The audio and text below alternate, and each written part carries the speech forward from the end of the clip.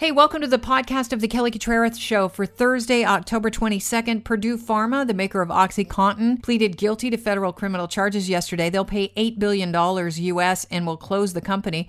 An authority on the subject of pharmaceutical policy tells us why this isn't even close to justice being done. And your car insurance rates are going up despite the fact that you've got fewer accidents on the books and your car is parked more often. What's up with that? We'll talk with Nainish Kotak. But first, people need help right now. They need confidence in the future. They're not looking for an election. So New Democrats will not give Prime Minister Trudeau the election he's looking for. How would an election in the second wave of a pandemic improve our response? How would that help the well-being of Canadians? Mr. Trudeau is willing to put his own political fortunes, a continued cover-up, ahead of the health of Canadians. Jagmeet Singh from the NDP and Aaron O'Toole from the Conservatives yesterday with their 2 cents on what was going on at Parliament Hill. That non-confidence vote ended up not calling a snap election. Mike Lecouture joins the show. He covers federal politics from Parliament Hill for Global National. Mike, it's always a pleasure to have you on the show to get your perspective. Correct me if I'm wrong. Jagmeet Singh said foot's coming down, but never put his foot on the ground yesterday. Yeah, it was one of those things where he said, I'm standing up for Canadians and I'm standing up for all the help that needs to continue to go out the door, but not really sort of wagging his finger at the government, or maybe he did wag his finger at the government, but didn't really do much to, slap the hand of the government, because essentially the government continues on. But there was no other choice for the NDP when you consider it. Their poll numbers are not fantastic. Their financials are not fantastic. Some say that a virtual campaign, rather than renting planes and buses and going around, would actually be cheaper for the NDP and better. But they didn't really have much of a choice. So they chose what they say is the moral high ground, and deciding we're going to continue working with this parliament to make sure that they actually get some work done. Consider this for a second, though, and this maybe is an option out there, but this is a possibility. If the NDP looks at the tea leaves and sees that in other provinces, such as New Brunswick, where Blaine Higgs decided to call an election in the middle of a pandemic and went from a minority parliament to a majority parliament, what would that do to the power structure on the federal scene? Look at it this way. Right now, the NDP can cozy up to the federal Liberals and help get things done and say, look, we will give you our support, but only if you do this. And they can be seen as being a power broker or a party that is actually making things work. If they go into an election campaign and for some reason the Liberals, it's in the realm of possibilities, have a majority government, then Jagmeet Singh no longer has a hand on the wheel and has no possibility of forming any kind of policy or legislation. So maybe this was a smart move on the part of the NDP, because this way they're still a player in the game. Right. And if they would have recused themselves from the vote, they would have left it up to possibly the Greens or some independents to decide on the fate of, whether we're going back to the polls. Let's talk about I think I might as well talk about the Conservatives for a second here. Their motion seeking to create a special committee, the Anti-Corruption Committee, which the Liberals had a real problem with the name of, was defeated yesterday. They didn't want an election either, for the various reasons that you just mentioned. But with it being defeated, is that the end of their fight? What do you think this means for the Conservatives? No, I mean, there are still other processes, even within the Ethics Committee, and even Charlie Angus from the NDP noted that that's why the NDP was going to vote against the Conservative motion, because there are other levers they can still pull to continue to dig into the We Charity scandal. It doesn't have to be this special committee as such. But even today, there's another opposition motion on the table by Michelle Rempel-Gardner, the health critic from the Conservatives, to do a deep dive on all of the pandemic response by this government. So things such as, the recommendation of travel restrictions and mask wearing. How did that happen? The Public Health Agency of Canada's communication strategy. Also, the slow progress of deployment of rapid testing. Essentially, they want to go over the entire response of this government with a fine-tooth comb. Now, one Liberal MP has basically said that if we do this, you are asking all public health officials to stop what they're doing right now, stop with the response, and sift through emails and documents instead. The one issue is that the NDP is actually on board with this. And, as we had heard, the Conservative leader, Aaron O'Toole, basically said, look, this isn't a showdown for us. This is for us to look through what happened during the first wave so we can learn from it as we get through the second wave and the third. Politics is obviously behind this because they continue to say that the government of Canada did not listen to science, did not follow all the public health advice within Canada, but was more leaning on what they were hearing from China and other places. So they really want to try and do this. The question is there wiggle room for this government to go, okay, this is your opposition motion. I hope you understand that if our contention that this will grind the pandemic response to a halt. So can we meet you in the middle here and actually go through this? Because the government has shown that they're open to going through the pandemic response and examining it, even examining all of their spending. They just don't want it to be as wide-ranging as the Conservative motion seems to insinuate. But at the same time, the Conservatives don't want to be seen as limiting their motion so that the Liberals can only answer the questions that they want to answer. But in the minority government, they can call for a non-confidence vote at any time, right? So they could they threaten that again, the Liberals, or was that a one-off? Like, what is the possibility of them just yelling, okay, well, we're going to do it all over again? I mean, the reality is they can do this every single time, and then we can have what we had yesterday is this weird game of chicken and brinksmanship where, all the political journalists in Ottawa sit nervously with a bag packed in the office in case we have to jump on a bus. But in reality, it's going to get pretty tiresome from the electorate and from other opposition parties if the government thinks that they can continue on with this threat. In my opinion, it's a card that you cannot play that often, possibly just once, and this was it. And the calculation had to be made that it was going to be for an important reason. So, the framing of this from the government's point of view could be, we'll do all of this, but when the response grinds to a halt and Canadians are upset about it, we're blaming you for this and not us because we didn't want, this broad scope and all of the political games that you're playing, as they would say. Obviously, opposition MPs are looking at this more as, well, we've got to continue to do our job and hold you to account and question what you're doing. Just because it's the pandemic, you can't act like a majority government. So to answer your question, can they do it again? Yes. Will they do it again? I think they're going to take a more measured approach going forward and realizing that they can't continue to have this face-off on the floor of the House of Commons.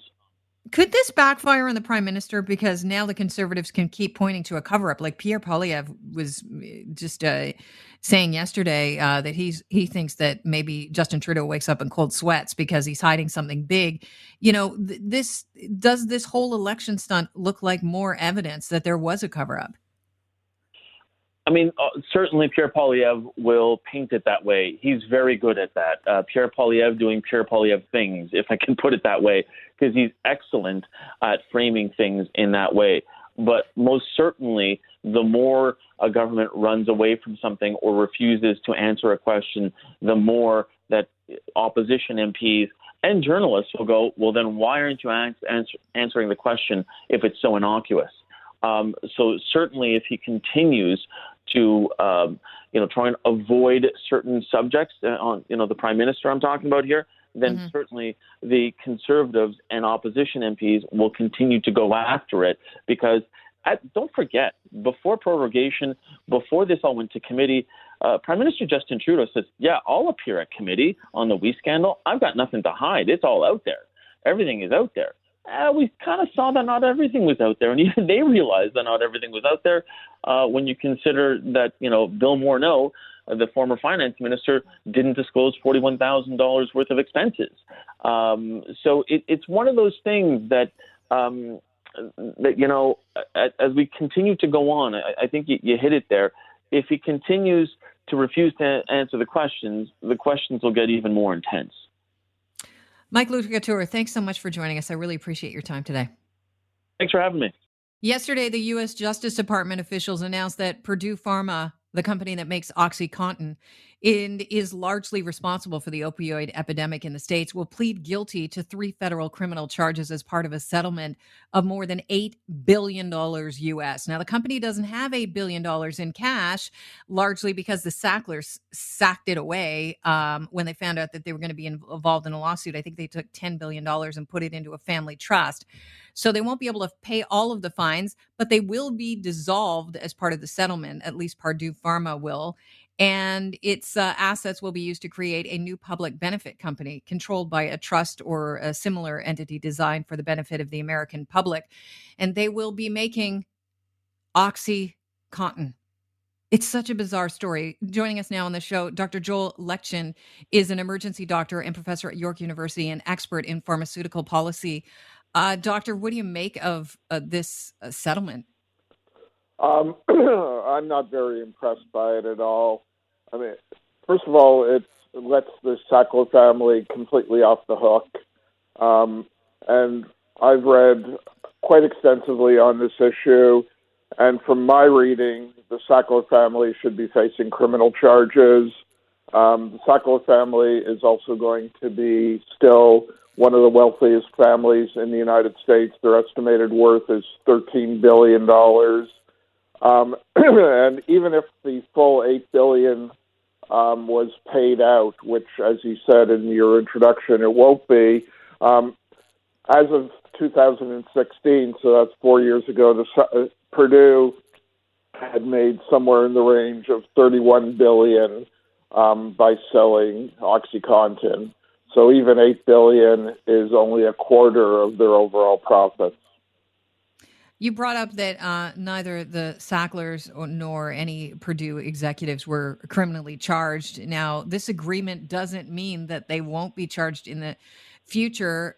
They were known to offer kickbacks, payments to doctors that prescribed OxyContin. Do you think that it's incredibly important to send a message to other pharmaceutical companies by bringing the Sacklers to justice with criminal charges? I do. The knowledge of what the Sackler family did is well over a decade old. We go back to 2007 when there was a settlement with Purdue for $600 million. And at that point, there was evidence of what the Sackler family was doing.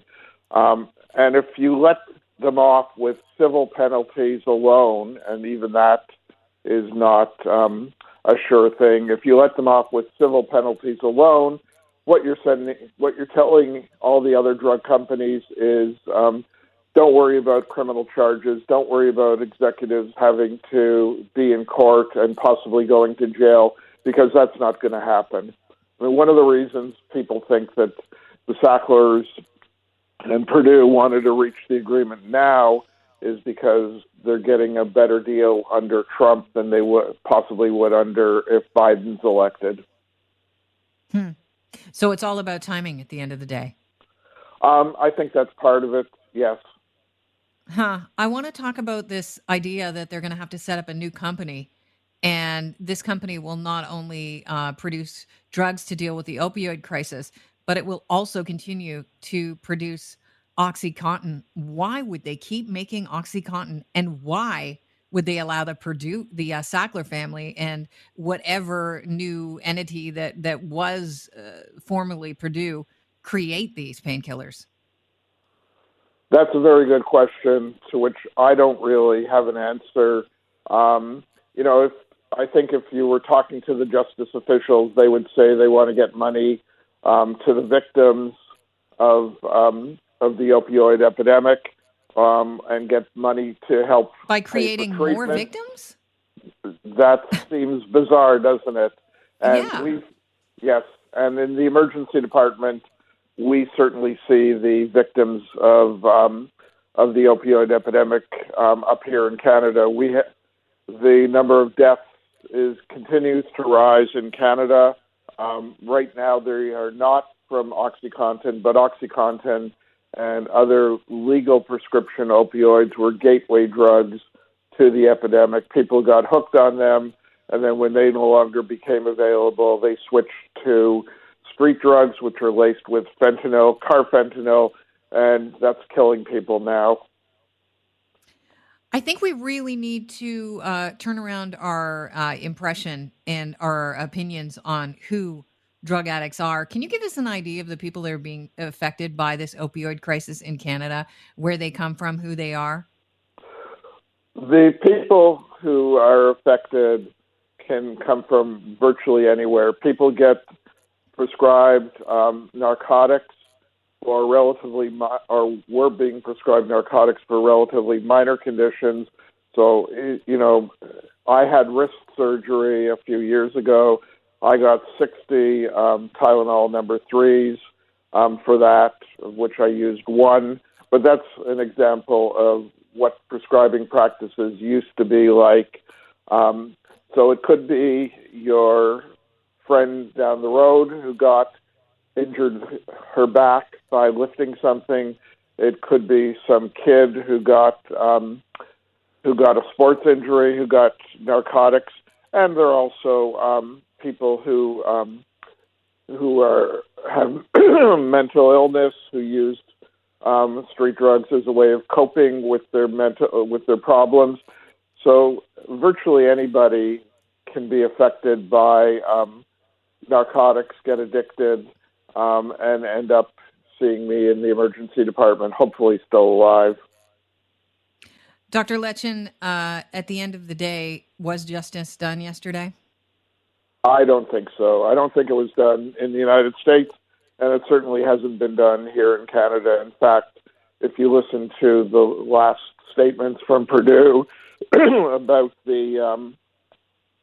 how it marketed in Canada, it has never admitted to any problems with the way that OxyContin was sold in Canada. Doctor, I want to thank you for your time. Have yourself a fantastic afternoon. Thanks very much, Kelly. Cheers. Dr. Joel Lechin is an emergency room doctor, sees a lot of people suffering from the opioid crisis here in Canada. Also a professor at York University and expert in pharmaceutical policy. Like many people during this pandemic, I found myself working remotely, and my commute time is seriously cut down. It's literally 2 seconds across the hall from one room to the next to get to the home studio, as opposed to the 2-hour to and fro work on a daily basis, getting into the daily grind of getting on that 400 series highway, getting into Toronto and coming home on a daily basis. So like many people, I've noticed my car's been sitting in the driveway. I've been saving a lot on gas. And I question, like a lot of people, why we're seeing a little bit of an increase when it comes to our car insurance policies. Policyholders have started to receive renewals that are marginally higher than last year. And when you take into consideration the fact that we're not driving as much, or insurance claims are well down because we're not having the same amount of accidents out on the roads that we see on a normal basis, you have to shake your head. We'd like to welcome onto the show Nainish Kotak, who's a lawyer and founder of Kotak Law. Welcome to the program, Nainish. It's always good to have you on. Likewise, it's great to be on. So I don't know about your insurance provider, but many people are saying that they're seeing their rates increasing now this year. How are they justifying this? You're right. Absolutely, Kelly. In fact, the rates are not just increasing marginally. Many people are being asked to pay back a portion of any rebate that they got together with face an increase. Look, the reality is, we look at the FSRA website, the Financial Services Regulatory Authority of Ontario, and they promote that insurance companies have given $1 billion in rebate. But hidden in the fine print in their website is also that from December of 2019 until June of 2020, right through the pandemic, premiums across the province have gone up by $198 million. That's even with the alleged rebates. And if we look at the 3 years before that, so from really 2017 to the end of 2019, Ontario drivers saw a 20% increase in their insurance premiums. In the approvals, if you go on the FSRA website, you'll see the approvals that will take place with the renewals this year going into early next year. some of the companies are getting over 10% or 11% approvals for their increases. And this is despite not just there's less cars on the road, but there are less accidents. We got stats from the Ministry of Transportation that are showing, for example, in April of 2020, there were 4,812 claims. That is property damage, personal injury, or fatality. The same time last year, April 2019, there were 14,166. On the average, you're seeing a good 60 to 70% reduction in actual claims. But the flip side, we're seeing an increase in insurance premiums to historically high levels. And, one could ask the question why, but there's really a lack of transparency in the way FSRA approves auto rate increases and then goes ahead and sort of promotes this $1 billion rebate rather than, questioning why these rates are actually being requested when we know insurance profits in the auto sector are in fact going up. So is the Financial Services Regulatory Authority of Ontario, as you call them, FSRA, are they a government arm? Are they a government group? Right. So they are to be arm's length from the government. They report to the Minister of Finance. They replace what was formerly known as FSCO. So it's relatively new that they've taken over this role. But, their mandate is, in fact, very, very important. Their mandate is to promote good administration of insurance and pension plans and promote transparency and disclosure of information. I'm not sure if we're seeing that. The proof really is in the pudding. Are we actually seeing the mandate being followed? Let's look at this. The reality is auto insurance policy is like a tax. We, in fact, have to have it. We have to pay taxes. We have to have auto insurance policies. So why is it this industry is, they should make a profit. Every business should make a profit. But why is it this industry, where we have to have their product repeatedly is being allowed to increase our premiums throughout Ontario and increase its profits? There was a study done by Dr. Fred Lazar of York University Schulich School of Business, and he put out this study, in fact, in early 2020. I believe it came out in January. And he says Ontario residents have overpaid $5.6 billion in premium since 2011, and that insurance company profits have soared over 20% from 2017. He even goes further to say that the profits from Ontario auto insurance premiums, in fact, help finance the entire casualty line for insurance companies throughout the country. And even the Insurance Bureau of Canada acknowledges that per capita, our accident rate in Ontario is the lowest. Now, that's per capita. Sure, we have more people. But still, why are we paying the most premiums in the country, and why are insurance companies allowed to do this? It's a real question, lack of transparency. Yeah, you brought up the fact that this report came out in January, and I want to speak to the timing of some of the reimbursements we received, some discounts and premium deferrals that we received in the springtime. Did that have anything to do with, maybe the optics of the insurance company, maybe softening things to the people that are their clients? Well, the optics looked bad at the beginning, and we saw the Minister of Finance and we saw the Premier hoping and saying that they need to do their part. But let's look at this. I'll give you an example from myself, and I know others are in the same situation. We're told, okay, we will give you a rebate or reduction in your premium, a good reduction, if you park your car at home. Okay, so if I park my car at home and don't drive it, then I keep theft and fire on the policy. But I or anybody else could have done that anyway pre-pandemic. So what's so special about being told, well, park your car and we'll give you a discount? So that's what I personally got offered. I know others who've been offered. Now, I know there are some who may have got a rebate, many people who didn't. But I also know of people who have been asked to pay part of the rebate back. Later on in the year, sorry, we gave you too much. This should not be allowed. I mean, at a certain point in time, enough is enough, right? So, presumably there's a lot of insurers out there. Are we to shop around? Could that help with, sending a message to insurance providers? What recourse do we have? Yeah, absolutely. I think shopping around is important because there are a number of insurers. But just remember, when you shop around, the cheapest price might give you the cheapest policy too, the cheapest coverage. Coverage. You know, we have to be very careful of what we pay for. I'll give you some examples. So during the Wynne government, I believe 2010 to 2017, we saw 17 separate cuts to the accident benefit regime. That is money that gets paid out to help you with therapy and attendant care. That was continually cut. You could buy optional benefits to increase that at a very, very cheap price. They put in this deductible or increased the deductible to $40,000. That means if you get any money for pain and suffering, it gets reduced by $40,000 and a jury doesn't know. So you can buy some optional benefits to mitigate the unfortunate cuts that have happened over the years, and it doesn't cost a lot of money to do so. So my advice would be definitely compare prices, but also compare the product that you're buying and ask about some optional benefits that would help you. Certainly, if you do have a catastrophic injury or a quadriplegic, you know, maybe you need to, just in case, purchase a little bit of extra benefits for that, which don't cost a lot of money. But yeah, absolutely shop around, write to the Minister of Finance, write to FISR, write to the MPPs. The only way these issues get sort of dealt with ultimately are when they become, in fact, election issues, and that's unfortunate. Yeah, well, the election's far away, so I mean, we got to wait another 2 years at the very least for anything to happen. Can we expect that the premier is going to push back when he finds out that insurance premiums are going up again?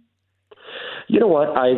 One thing about Premier Ford, he's pretty hands-on, and you know, he puts himself out there as answering personally calls and being open to the public sentiment. So perhaps if anybody is going to do it, he will. But then again, you know, we're dealing with a big insurance bureaucracy, a big lobby that they have. So it may not happen. I really don't know. Naynish, I want to thank you for your time today. Thanks for being so generous on the show.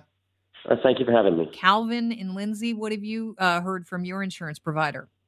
Well, Kelly, let me tell you this, and I hope everybody's listening, including these insurance companies. This is why it's happening. I investigate this insurance fraud. And what really bothers me about it is, yeah, I get a living from it, but they're punishing you and I for having a clean slate. My insurance went up 10%, just like that. So here's the deal. We all know who these people are frauding, but all they want to do, the insurance companies, is tick off the boxes, so they've done their end, and say, oh, we can't go after them, blah, blah, blah. And the problem is let's just say Intact is very aggressive and goes after people. Well, then you and I or anybody is going to say, ooh, I better not go with Intact because they're really aggressive, and what if they make a mistake on me and I am legit? Then the onus is on me to prove it, so they'll go with somebody else. So it's all about business. They're just as much of a scumbag as the claimer or the scammer is. And I don't agree with you and I being punished for having a clean slate. All right. I actually do have a pretty clean slate.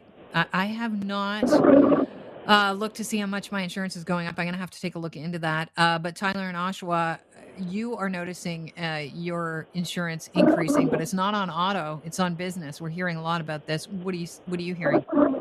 Yeah, so my family runs and operates a banquet hall in North Oshawa, and last year our general liability insurance for the banquet hall was $2,800. This year it's $15,000. Oh. And the only thing I can think of, the only reason why it would explain that much of an increase is the pandemic, which makes absolutely no sense since we're not open. Wow. So they increased your insurance. You're not open. Did they send you a reason why they're increasing the insurance? Like that's like 800% or something, you said. Yeah. So our insurance broker, she contacted 21 different insurance companies. And of those 21 different insurance companies, 19 of them said they're just not insuring businesses and restaurants anymore. Wow. Which some of the big ones, like some of the big insurance companies like State Farm and Intact and all them, they're just saying they're not doing it. Yeah. So what's going to happen to you guys? I mean, I feel for you. You know, your banquet hall's shut down because of the pandemic. Are you going to survive this pandemic? That's a good question. We have a secondary business on site. It's an aerial zipline park, and that's still open, so that's able to carry us a little bit through it. But if we're not able to open the banquet hall next year, then it's going to be pretty hard to do it because we're not getting the break on our property taxes. We have to pay those. We have mortgage payments and all sorts of stuff that we still have to pay. So banquet hall, I don't know if it'll survive, but the aerial park likely will. But I mean, we have two businesses, and we don't want to see either of them fail. Is the rain coming down in the Schwa right now? Because it sounds like you've got some serious windshield wiper action going on there. Yeah, it's not super heavy, but it's coming down a little bit. All right. Well, I thank you for the road report as well as your report on insurance, and I wish you the best of luck, Tyler. Thanks for tuning in. Thanks. You too. All right. Well, let's go to Troy and Muskoka. Troy, I'm going to give you the last word here. Let's get back to auto insurance. You've noticed an increase in your auto insurance. It went up by how much? $1,000. And what it did Bruno had said that his insurance provider didn't mention anything about why the insurance was going up. It's just a 36% increase. Because they don't have any options because they do taxing. Like, I need that commercial insurance. Like, I'm hell over the barrel. Like, I have no claims, nothing for years, nothing. And they just raised it by $1,000. So I don't know. When I heard the ministers and these guys saying that you're going to get a rebate and all that, I smiled because there's no rebate coming. You don't get no discount. And for 2 months, I had no business, like not one job that I get for 2 months. And my insurance is still up by $1,000. So I don't know where they're living when they say they're getting back money, but we are definitely not. Well, we'll have to wait and see if, and I thank you for your call, Troy. We'll have to wait and see what goes on with the premier because, he usually is questioned on things like this. He's been pretty vocal about insurance providers in the past. Can he do anything? I'm not sure, but we'll follow the story for you. Hey, thanks for tuning into the podcast. Don't forget we broadcast live for 3 hours, Monday through Friday, 9 to noon. If you can spare some time, we'd love to have you join us on 640 Toronto.